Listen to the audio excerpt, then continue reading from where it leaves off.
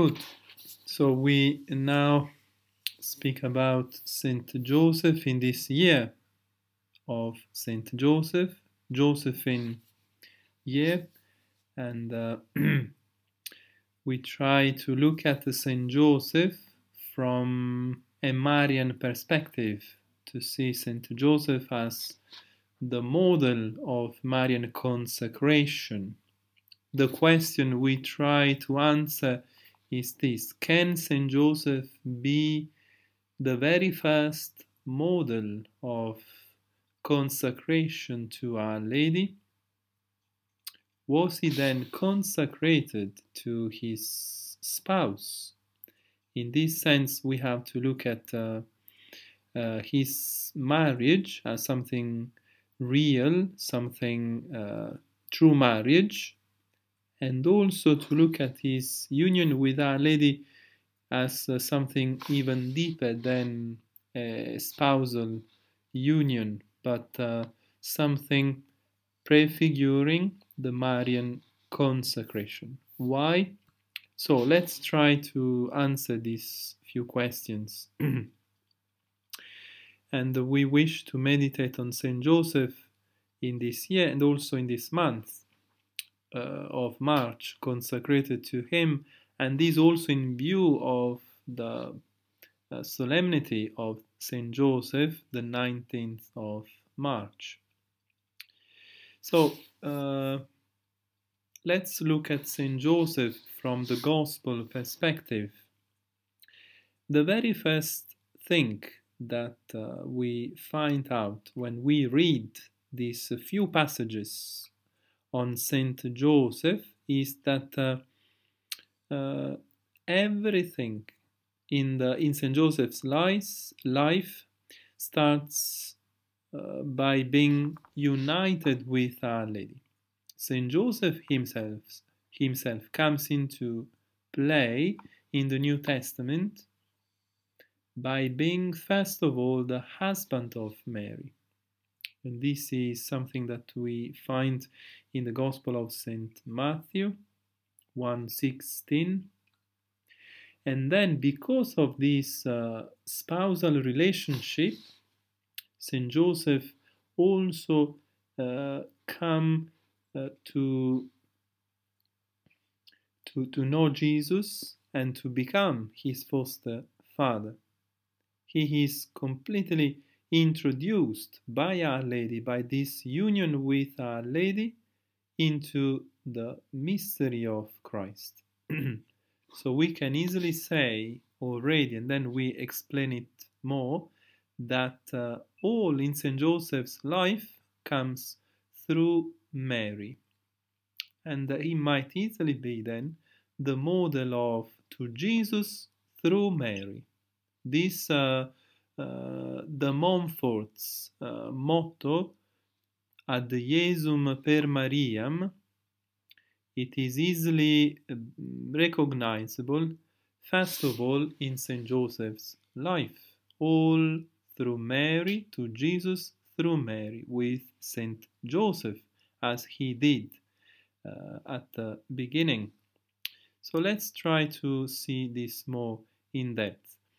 Let us look at the Gospel of St. Matthew to, first of all, see that Saint Joseph of Nazareth is the husband of Mary, and then he is a just man.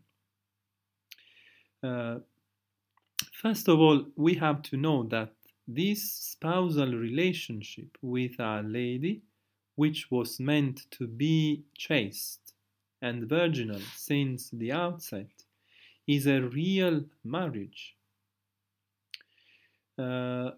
We know that the marriage in the Jewish mentality, in the Jewish culture, was understood as being made by two moments. One was the betrothal, and then the official engagement, which was already a legal marriage, and this moment could last up until 1 year. And then the second moment of this marriage, which was the cohabitation of the two, husband and wife, already married legally, but not living together yet. The marriage of Our Lady with Saint Joseph is unique, is singular, because it was meant to be virginal, and this is the data that we get from the Gospels. For example, when Saint Luke describes Our Lady as the spouse of Joseph, she was espoused to a man whose name was Joseph, and the virgin's name was Mary. So Mary is espoused to this man, Joseph, but she is the virgin.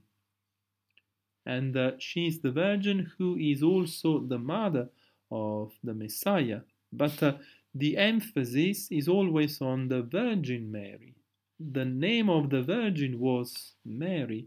This also to explain, to see the fulfillment of Isaiah's prophecy about the Virgin Mother, a virgin who shall conceive and bear a son without losing her virginity. And this is also the same. We see also this virginity of Mary united to her maternity when we see her relationship with Saint Joseph. She does not renounce to her virginity, though she is married with Saint Joseph. So the marriage was meant to be virginal, chaste, since the outset. But was then, if the marriage was chaste and virginal, was it a real marriage, or rather was it something just spiritual, then not a proper one, not a proper marriage? This was, for example, the issue raised by, at the time of St. Augustine, by one of the followers of Pelagius, who was the main antagonist of St. Augustine. And this follower of Pelagius was a bishop in Italy, in the south of Italy, near Avellino, Eclano. This was Julian, bishop of Eclano. Basically, briefly, Pelagius denied the necessity of grace to be saved, and at the very root of this error there was the denial of original sin. This disciple of Pelagius, this bishop, who was a Catholic bishop, Julian, said that denying basically the mystery of grace, everything was seen from a natural perspective. So the marriage between Saint Joseph and Our Lady wasn't a real marriage, because it wasn't meant to be consummated and lived out properly as a normal marriage. So since that marriage was virginal, according to Julian, a Pelagian bishop, the marriage was not a real one.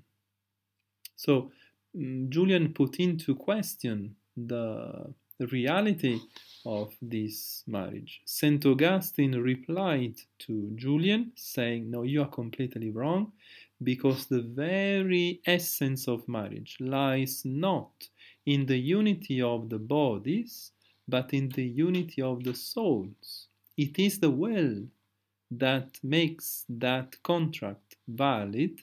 It is the exchange of the will. When there is the agreement, the freedom to take another person into one's life, that makes the marriage effective. So it is the union of two souls, the union of two wills, that makes the marriage valid. So this was St. Augustine's response to Julian, and defending the reality, the truth of this marriage. It is a real marriage, though understood in a superior way, in a superior, according to a superior manner of living this marriage. So this said, since the marriage was a true one, now we have to try to understand this reality of the marriage as something even deeper than the marriage itself. So, let us then look at the Gospel of St. Matthew, where Joseph is presented as the husband of Mary, and then as a just man. In the Gospel we read this: "Now the generation of Christ was in this wise. When, as his mother Mary was espoused to Joseph, before they came together, she was found with child of the Holy Ghost. Whereupon Joseph, her husband, being a just man, and not willing publicly to expose her, was minded to put her away privately." Let us now pause a little bit on this Gospel to understand Joseph's reaction to the fact that they were espoused, as the Gospel says, and then Joseph, at this moment, before they came to live together, found that Mary was with a child.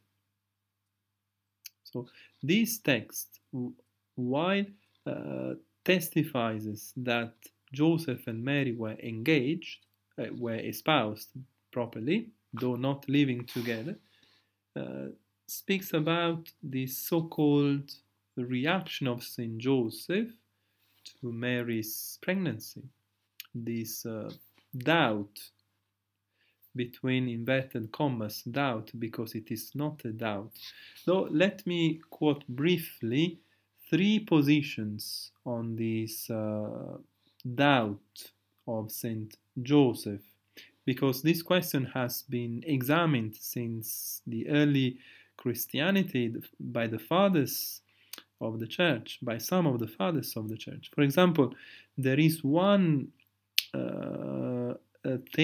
hypothesis saying that Saint Joseph doubted of Mary's integrity, and he was not able in this moment to take Mary unto him because he did not trust, basically, his wife.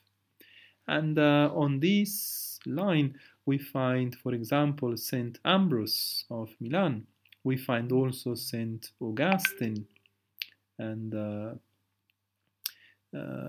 but there is also another take, another hypothesis, another consideration, which privileges the way of humility. The fact that this is Origen, who says that Saint Joseph did not doubt because he was a just man, but he knew that the child was from God, the child was from the Holy Spirit, and because of that he was not able to take Mary into his life. He considered himself unable for the sake of humility, and for this reason he decided to leave Our Lady privately, to try to disappear in a way. And this is the so-called thesis of humility. But as we now look at these 2 main theses, we see that neither of them can justify the fact that Joseph is a just man. In the first case, if he doubted of Our Lady's integrity, how could he still be a just man and then obey directly, properly to God's will when he found from the angel that the child was by the Holy Spirit, was conceived by the Holy Spirit. Also, the thesis of the humility is, in any case, putting into question the justice of Saint Joseph, because if he was a just man, how could he, just for the sake of humility, renounce to take Our Lady into his life, while he had already promised to her to be the husband and then to come to live together? How could he just change his will while he was a just man? So we need another solution, and I think there is another take on this, and this is Saint Jerome's understanding of Saint Joseph, and I would say this is the best answer to this problem. Saint Jerome says that Joseph was a just man. He could not understand what was going on, and he just covered with silence what he could not explain with his reason.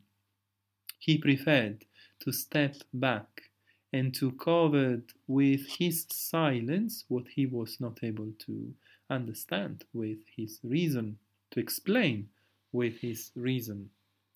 And this is the best solution, because Joseph is a man of silence, and on the one hand he did not doubt of Our Lady's integrity and honesty. On the other hand, he was not able to explain that pregnancy because he was aware that he was not the father of that child. What to do? So he made up his mind and decided to wait for God.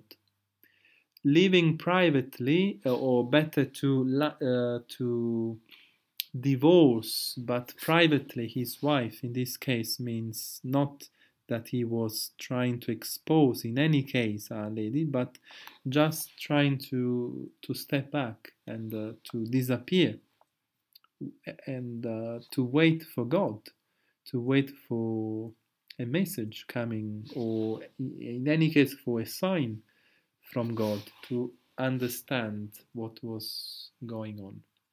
As he was thinking of all this, the angel came, as we know, and the angel came and clarified everything. Joseph, don't be afraid, because what is conceived in your wife is of the Holy Spirit. And this is important to know. As Joseph heard this message from the angel, he had no doubt, he had nothing to say or to object to that fact. He immediately obeyed. So that obedience is clearly a sign of his interior disposition to do God's will. So it is it is a clear manifestation of his interior silence, waiting for God.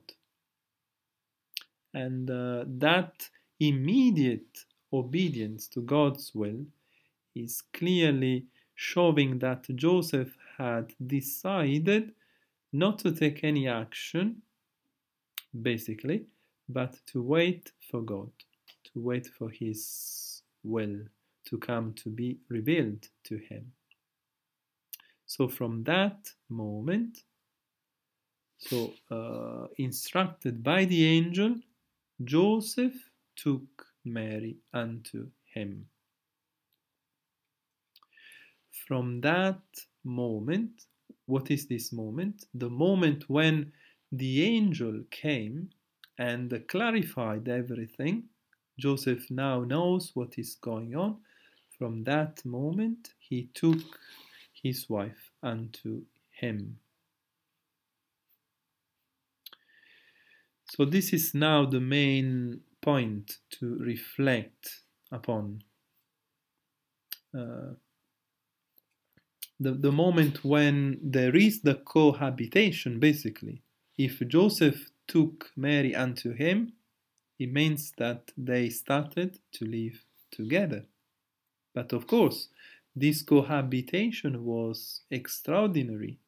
It was the marriage itself was meant to be chaste, and it is very possible that Joseph himself had made up his mind before and decided to be chaste himself and to live with Mary in a chaste way. In any case, he had to approve his wife's choice to remain a virgin, as we know from the book of Numbers. That kind of vow promise could be taken only with the husband's approval. And since they came to be espoused, and but keeping that virginity, it was necessary that the husband had to give his consent to this choice. So this means that in any case, this espousal was extraordinary, but now they come to live together. What does it mean then, to come to live together? That cohabitation is something higher than a normal cohabitation, a normal consummation of that union. I would suggest that this consummation, this cohabitation, is pointing rather to something deeper, to a spiritual, deeper union between Joseph and Mary.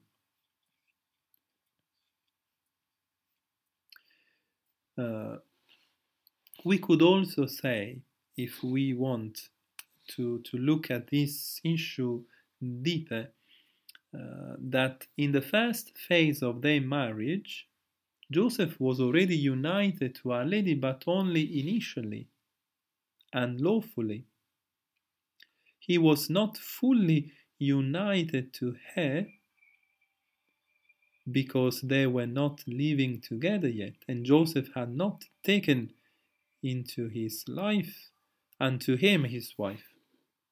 Something that happens now, but something that can be read in the light of not being consecrated yet to his wife, since they were not living together, but now this cohabitation can possibly be seen as being Joseph totally consecrated to her, to the point of having this union, spiritual union, because in any case that marriage is meant to be spiritual, but now this spiritual union is perfected by this consummation of the marriage, which is more like a spiritual marriage and a spiritual consummation of this marriage.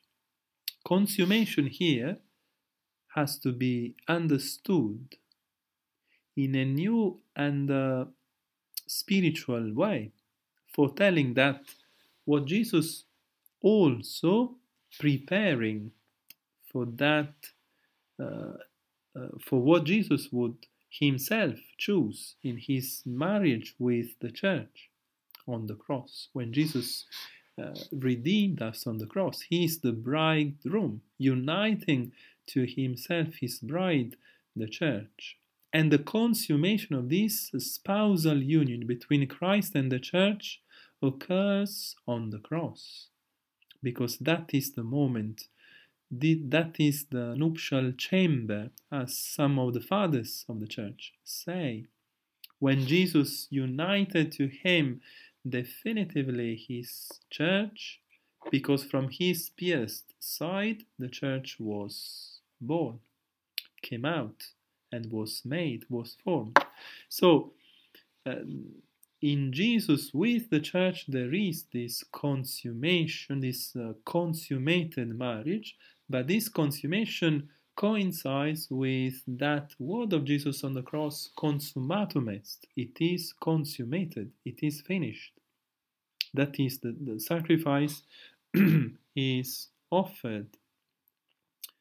The sacrifice is consummated, is immolated. So in a way we can understand also Joseph's and Mary's marriage as this kind of consummation in this sacrificial offering, sacrificial love until death. So Joseph's total love for Mary is consummated also in his sacrifice. Joseph, in fact, gave himself completely to Mary until his death, for being one with Mary, and through Mary, in order to take part in Jesus' redemption. It is, I think, beautiful also to consider Joseph's cooperation in our redemption, because there is a unique cooperation of Saint Joseph in our redemption, by saying that Joseph cooperated actively in our redemption. So he is a co-redeemer in Christ, of course, though subordinate to Our Lady, because Our Lady is the unique co-redemptrix, since she is the Mother of God. So her participation is intrinsic to the mystery of the hypostatic union, of course, and this is unique.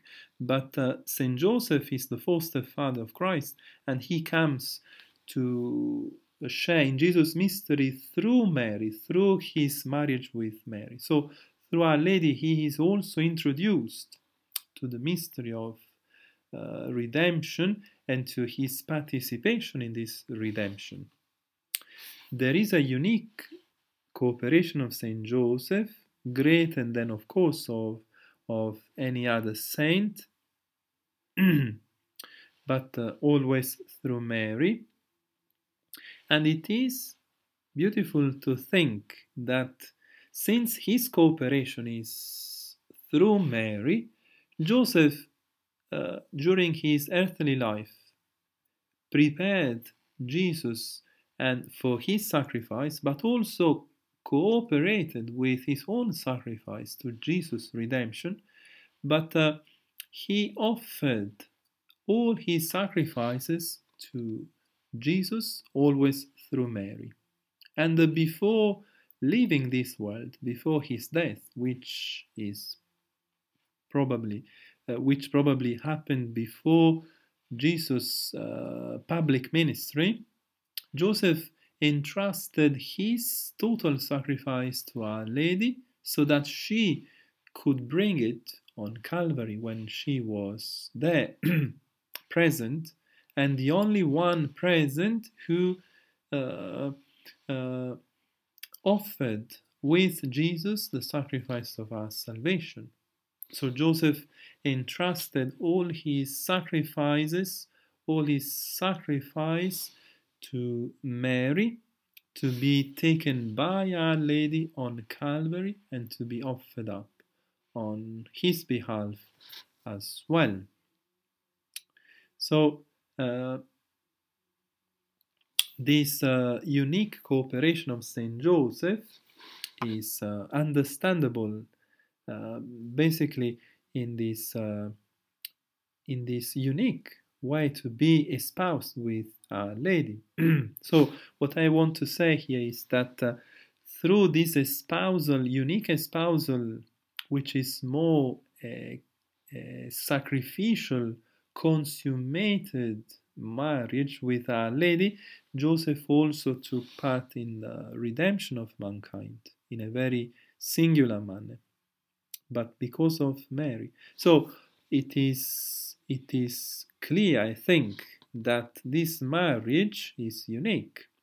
The marriage with Our Lady has to be seen as something deeper and possibly as a mystic union with Our Lady.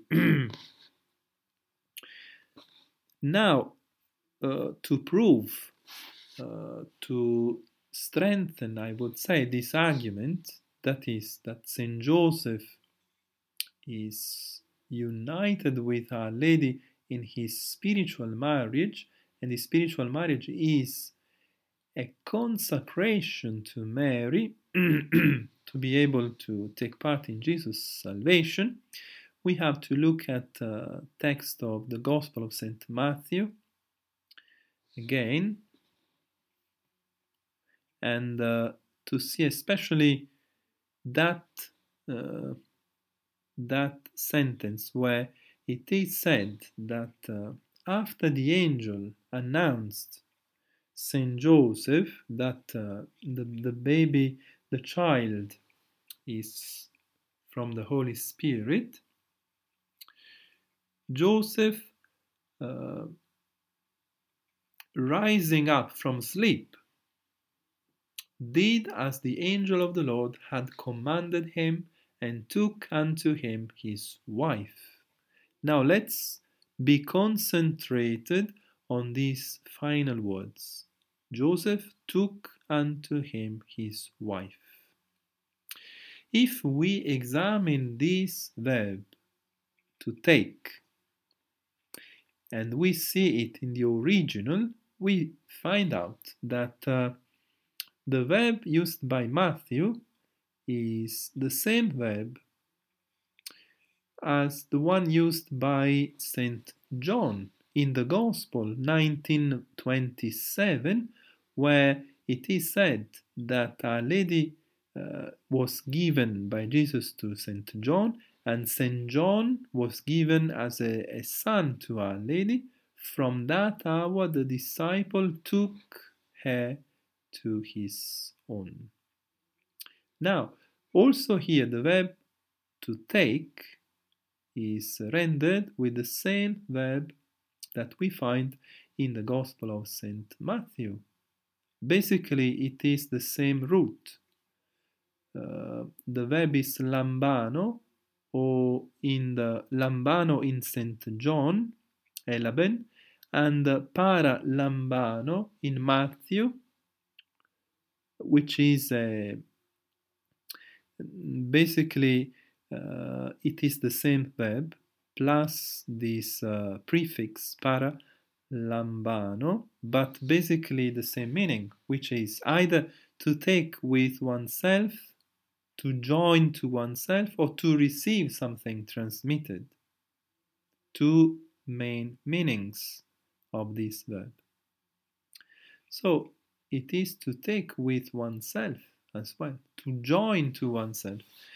And since St. John is using the same verb to describe the moment when John was actually taken by Our Lady. It is John taking Our Lady into his life, but it is likely that Our Lady took John into her life as his son, and this is also the text proving that John was given totally to Our Lady. He was consecrated to Our Lady.